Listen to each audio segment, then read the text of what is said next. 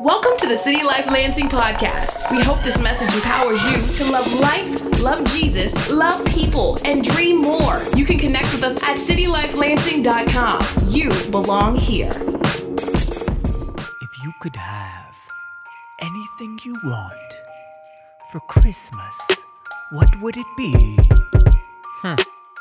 What I want for Christmas is... That's a good one. I don't think I want presents. What I want for Christmas is the good news. What I want for Christmas is discipleship.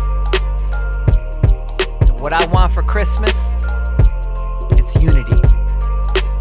And what I want for Christmas, heaven in Lansing.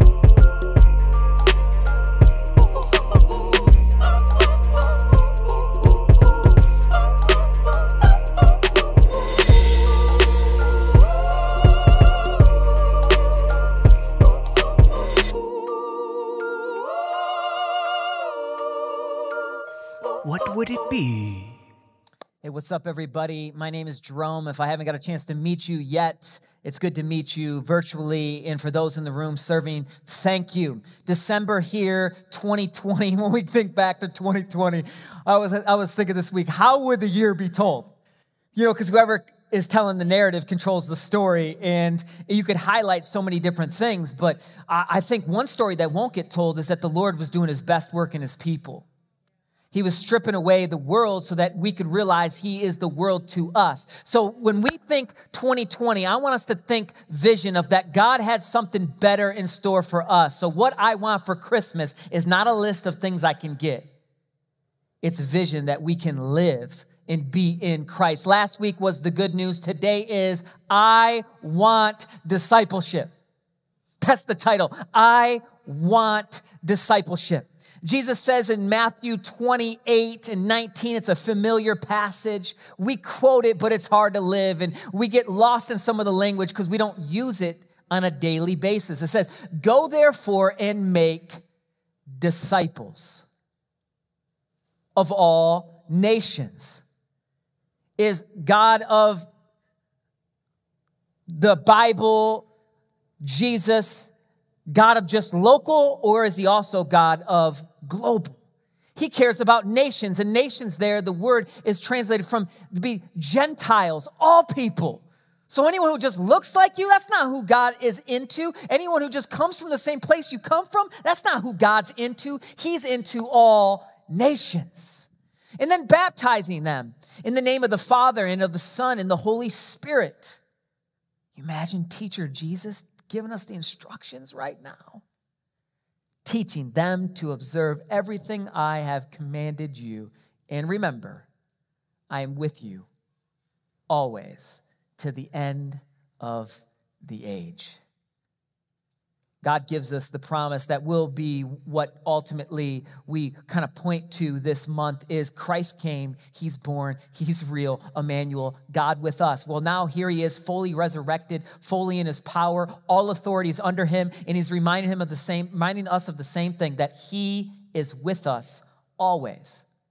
And if he's with us always, go out there, reach all people, but this is a tough word, we don't like this word, here's this word, teach. Who we think teach? What do we think? If we're going to be teaching them something, what are you going to be teaching them? Is there a class, Jesus? Yes. In fact, Jesus would be rabbi, which rabbi means teacher, and he taught his disciples. He had many disciples. We know more popular, the 12 disciples, but he had 120, he had 70. And in fact, one time in John chapter 6, he had a lot of them that deserted him one day, and I'll get to that in just a moment, because one of his teachings was really hard. So when we come into class and we say, hey, Jesus, okay, I heard you're going to teach, but you only teach what I want you to teach and how I want it to fit into my repertoire, into my life. I'm going to fit your teachings into me. So then you're not truly the authority, I'm the authority, and we all fall victim of this. Because when we think teacher, we think class, and what type of class do we instantly go to? Now, maybe you are just awesome school buff, and I was thinking like gym rat, but it would be weird if I said if you were like a school rat. But gym rat is when somebody's in the gym all the time, putting up getting shots up, putting up the stuff. But you wouldn't be a school rat. But if you really love school for a moment, then it's easy for you to think that Jesus would be your teacher. Now, if you don't like school for a moment, one of my kids who's in the room listening to this right now, who comes up to me and says, Dad, school is so boring. It is so boring. Well, how are we going to want to make the jump then? Jesus is my teacher.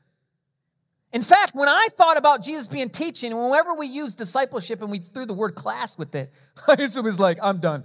Dude, I want nothing to do with the class. Because I associated my previous teaching and my previous class experiences. And if you have a favorable one, it's easy to connect the two. And if you don't, if you think it's boring, it's going to be very hard to connect that you would want Jesus to be your rabbi. But we're not talking the class where it's boring. We're talking a class where we get to learn all the time. Disciple simply means to learn. A student. Disciple's not a word we use in our culture much. In fact, the only time I used it in high school, we referred to a GD, a gangster disciple. It was a gang member who was discipled of that gang. They were a GD member. They were a disciple of that. And now I'm going to be a disciple of Jesus. I'm going to follow him. I'm going to learn to be like him. But if we haven't fallen in love with learning, or if we only see learning to be in a classroom, it's going to be weird to think that it translates to every sphere of our lives. I want discipleship that translates to every sphere of our lives, that there's no border on the classroom, that everything is our playground. And Jesus cannot just teach me from a lecture setting, but he can also teach me when no one's looking or when I'm crying in my car, confused about what's going to come next. We have a great teacher, my friend. And to sit under this rabbi, you would follow different type of rabbis because you liked their interpretation of the Torah. The first books, the 5 books in the Bible, the Torah is grouped of 5 books: Genesis, Exodus, Leviticus, Deuteronomy, Numbers. And then we're following not just this teacher's teaching of the understanding of the Torah, but the teacher's whole interpretation in their life. See, we make the mistake. We give teachers too much of an easy pass, and we also give them too much to bear. Teachers have got a really tough job. But we give them too much of an easy pass to say you can just teach a subject and I don't have to follow your life. We do this in parenting too, right? Where the parents will just say, I said so, but we don't have to do it. They're going to do more of what we do more than what we say, because our entire life is on display. We don't want to just learn from Jesus in a class. We want to encompass and have his whole life be embodying inside of us. It's a new classroom where the Holy Spirit is powerful and present today. So we got to ask ourselves this question. Here's our class setting for a second. Whose words are we going to build our life on? And what teacher are we going to build our life on? I submit today, it's Jesus. The good news is that good that it should encompass our whole entire lives. And a real quick equation, we've used this at City Life before, but to remember it, it's kind of 1 + 1 = 2. But here at City Life, we believe proximity plus frequency leads to intimacy with God and each other. Proximity plus frequency equals intimacy with God and each other. So what does that mean? If I'm close and I'm oftenly close to God and his people, I'm going to be more intimate with God and his people. Some of us, we haven't felt intimately connected with God or his people, but we haven't been close with God or his people. It's a simple equation. As we increase the proximity and increase the frequency, then we find our lives then moving fast forward. All right, let's go to Matthew 7. Look at a passage out of the message of how we want to build our life. We want to build our life as one that's going to last. I know we all do. So here we are, verse 24. These words I speak to you are not incidental additions to your life. The teachings, Jesus, I'm not just a class to your life. Homeowner improvements to your standard of living. They are foundational words to build a life on. If you work these words into your life, you are like a smart carpenter. If you work these words into your life, you're like a smart carpenter who built his house on solid rock. Rain poured down, the river flooded, or tornado hit, but nothing moved that house. It was fixed to the rock. We all want to be fixed to the rock, right? I want my life to last. But if you use my words in Bible studies, if you play church and don't work them into your life, you are like a stupid carpenter. That's why I love the message. It's my favorite. You could either be a smart carpenter or you could be a stupid carpenter. You got to be blunt sometimes. I mean, we got to be blunt. In church, we dance around stuff. No, that is just stupid. Extra stupid, extra dumb. That's extra dumb. No, who are you? Come on, you're judging. No, I'm not judging. Yeah, I'm judging it's on sand. Tell me if something's on sand. I want to be built on the rock. Because the stupid carpenter builds this house on a sandy beach. When the storm rolled in, the waves came up, it collapsed like a house of cards. Who are we going to commit ourselves to? Jesus, foundational experience, or the world, sandy beach? I know we want Jesus today, so let's go. But let's not assume that we will go with Jesus, because in John 6, Jesus says this crazy teaching. He says, I'm the bread of life.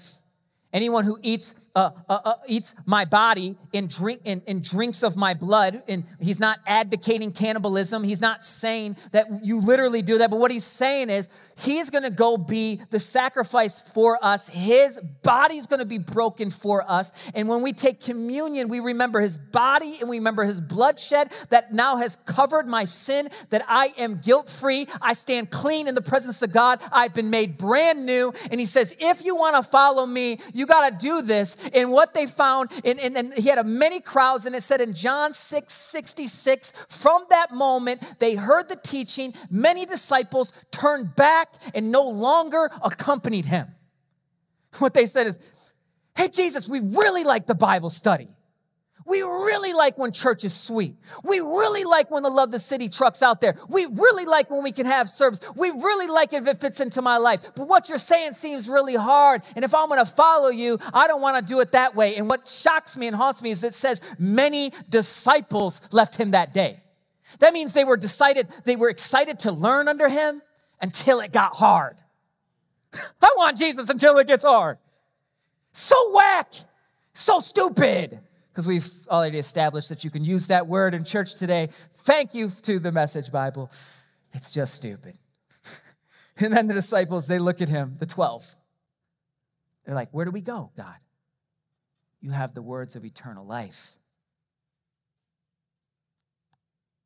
They understood there's only one place we can go. Our foundation is Jesus. We're going to look at a picture of discipleship that's so beautiful in all the text. So re-up right now. We got about 13 minutes left of just this teaching. So take a deep breath. Come on.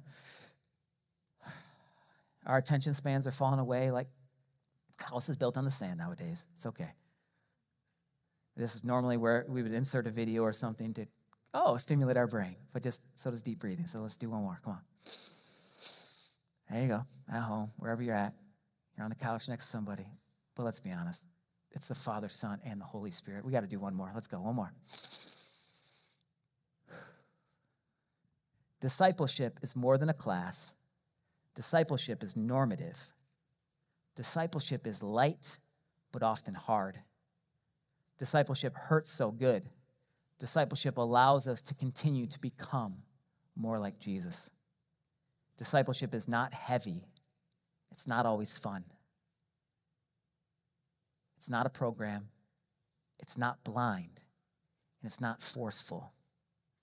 But a disciple is a learner of the word, a learner to serve, a learner to be with God, and a heart for all people. Let's look at Paul and Timothy. There's no better picture, I believe, in all of the text of discipleship. Because to let Jesus teach us means we're also going to let his leaders and his people and his body teach us. And many different people are going to be a portrait of who God is to us, and ultimately we have the highest authority in his word, in who Jesus is. But we get great examples because we can't say we want Jesus, but we don't want his people. Or I want Jesus' teaching, but I don't want to sit under anybody else's teaching. And this is where it gets hard. really close with Jesus. He's my homeboy. I got the t-shirt. Jesus is my homeboy. But I got no teacher I sit under and submit to, or teachers. Friends, it's not the picture. So we look at Timothy and Paul's relationship. Paul is planting churches, going from place to place. He finally meets a disciple named Timothy in Acts 16. Timothy has a Jewish mom who's Jewish Christian, and then Greek dad, so kind of a half-breed. His reputation precedes him. He's listed as a disciple. He's good in Paul sees fit in ministry. They hit it off. They keep going out there. They've been on the journey. They're known each other for a decade plus, and they're growing. And in 1 Timothy 1, let's go right to that text. 1 Timothy 1:2, one of the coolest, these are known as the pastoral letters. 1 Timothy, 2 Timothy, and Titus, these pastoral letters, getting a heartbeat. What does it look like to have this disciple lived out and then for other people? Because ultimately, a job of leaders is just to equip people for the work that God put inside of them already, the work of the ministry. We don't play church. We are ministry every sphere we go and do. And then right out the gate, it says, to Timothy, my true son in the faith. Timothy, my true son. Son. When you look it up in Greek, it means son. It's not meaning something else.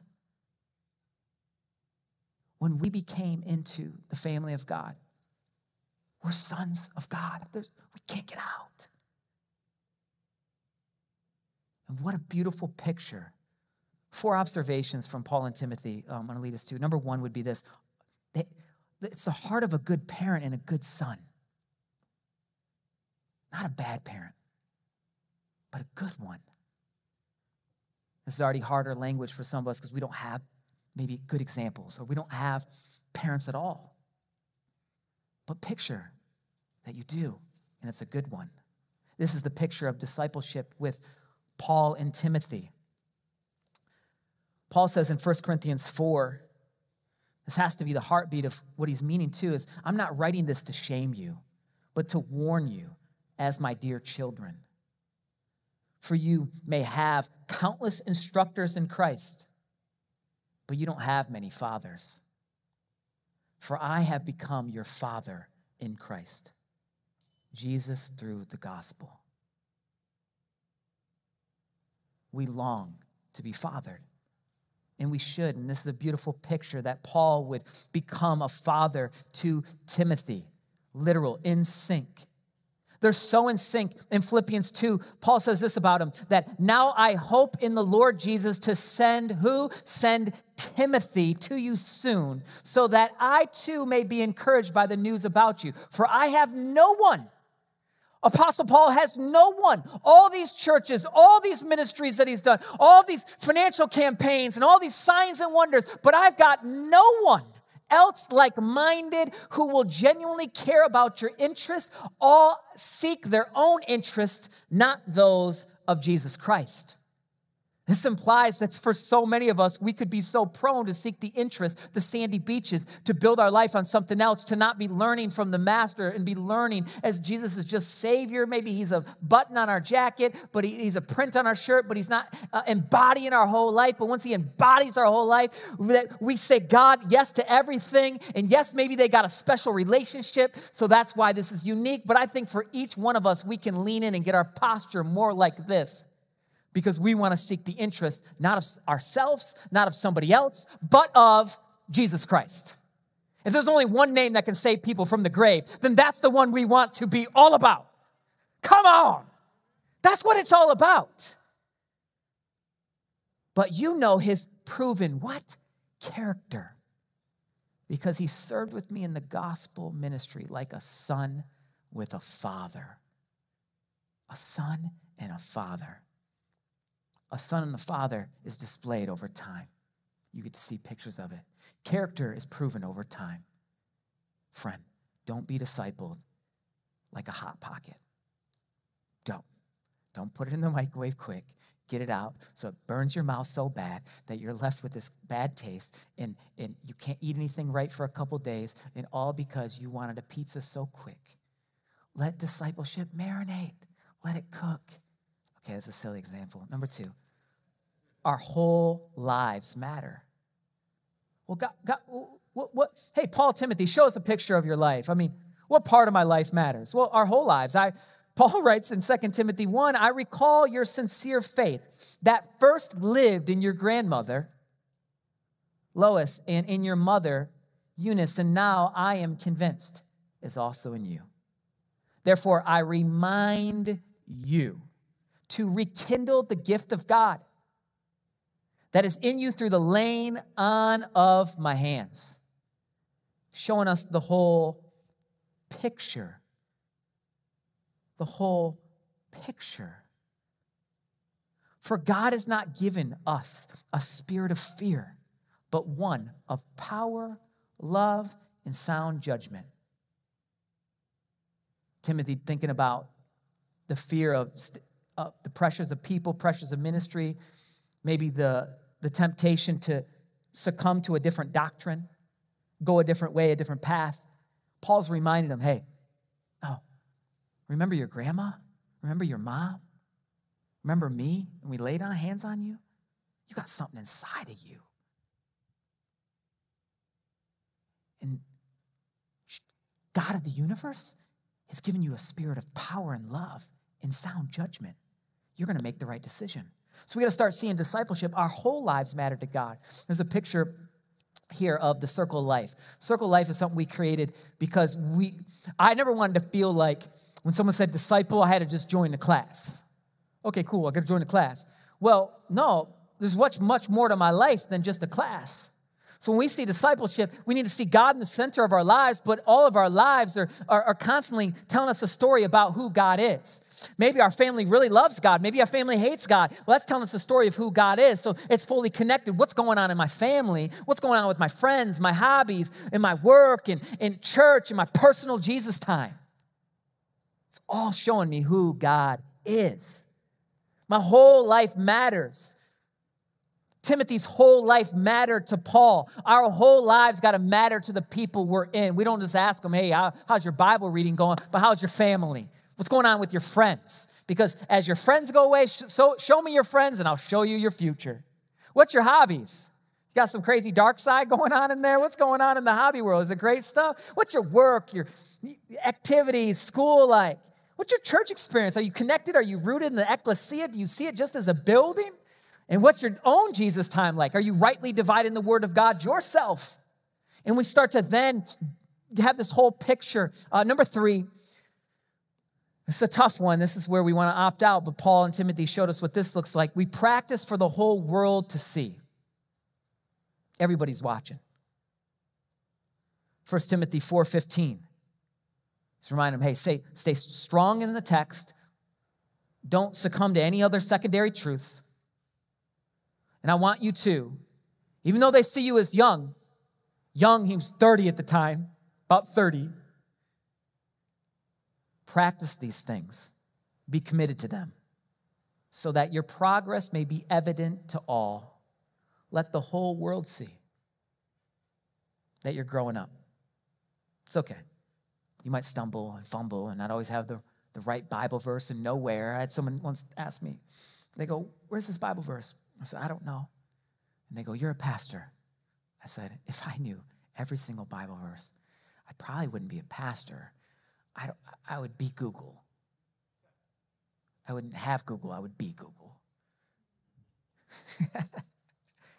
Your whole life. And last, before we get to the 4th point, I'm going to read the text of what Timothy did to get on Paul's team. And he didn't have to. But here's what he did. Going back to how they met, Acts 16, Paul went on to Derbe and Lystra, where there was a disciple named Timothy, the son of a believing Jewish woman. But his father was a Greek. The brothers and sisters at Lystra and Iconium spoke highly of him. Paul wanted Timothy to go with him. So he took him and circumcised him because of the Jews who were in those places. The strategy would be better for the sake of the good news that Timothy would be a part of some different customary methods to reach the people to carry this priceless message. since they all knew that his father was a Greek. Because the whole world's watching, so Timothy's willing, because number 4, here's what Timothy was willing to do. The mission is worth altering my life, my whole life. The mission is worth altering my whole life. How much of my life is worth altering? My whole life. And this one's tough in our culture. I don't know if I can go to a group. I don't know if I can get connected. The dream team, my whole life, no, I can't fit my life in. What would it look like if we started making discipleship decisions first and then our whole life starts to then fall in line? It's like building our life on the foundation that is the smart carpenter's plan, but the stupid carpenter builds on the sandy beach. The question, my friend, is simple. Is discipleship our lives, or does discipleship fit into our lives? Is it our lives? Or does discipleship fit into our lives?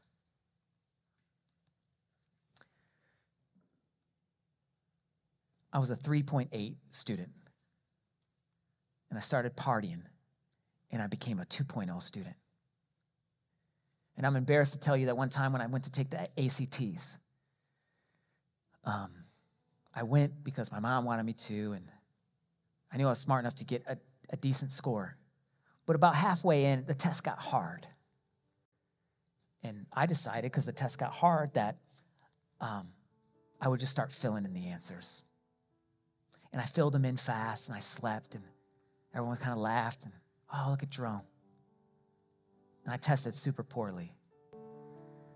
Before I started partying, that 3.8, and then when I graduated, when I was partying like crazy, that 3.8 went to a 2.0 because I always saw class as boring.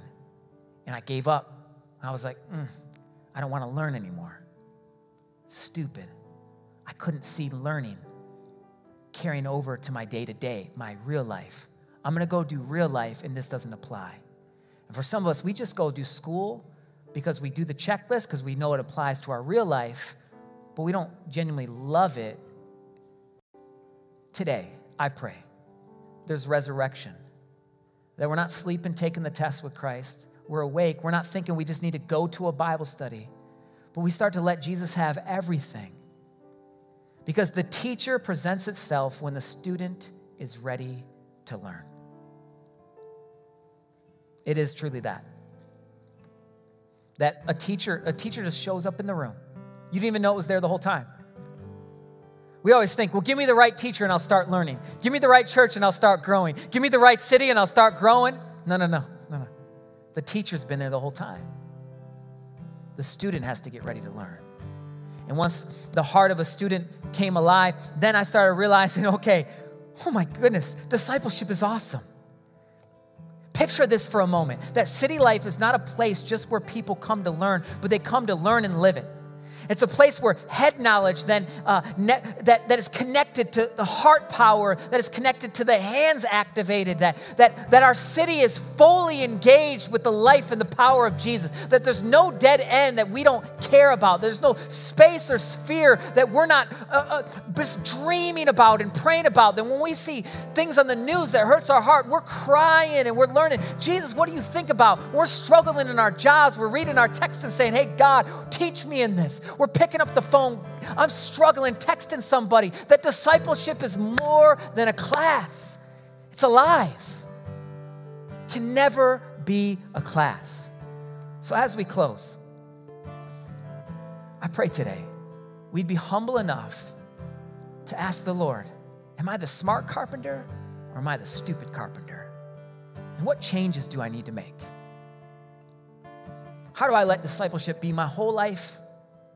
What areas of my life am I not letting you teach me in and lead me in? Do I have bad teaching advice? Do I got to get some new insight about the topics that matter most in life? Origin, sex, God has a lot to say about it. My job, God has a lot to say about it. Money, God's got a lot to say about it, and it's good, and it's never heavy, and it's always done from his finished work. That's grace. See, discipleship is light. It's so powerful, but it's grace still, that we can even learn from the master of the universe. Amen, somebody? All right. Well, I want to read us what I believe the Holy Spirit wanted to say to us today. And we're going to lift up and just make the Lord higher. We're going to make a commitment. Man, God, you're higher. I can't figure it all out. And start to show me what my whole life being discipled looks like for you. I believe the Holy Spirit was saying this to us today. I want to teach you. I want you to trust again. Dream again. Have the posture of a student. Open your hands and watch what I'll do. Can I lead us in a prayer? If you just be so brave enough to maybe open up your hands just as a sign of surrendering to God. Everyone in the room, everyone at home, God, we surrender to you. We want a discipleship journey like Paul and Timothy. We want one like you with your 12. We want one that doesn't just, when your teaching's hard, we walk away.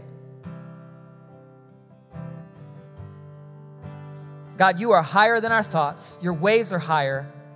Everything you do is awesome and perfect. We thank you that we don't have to be perfect to be discipled.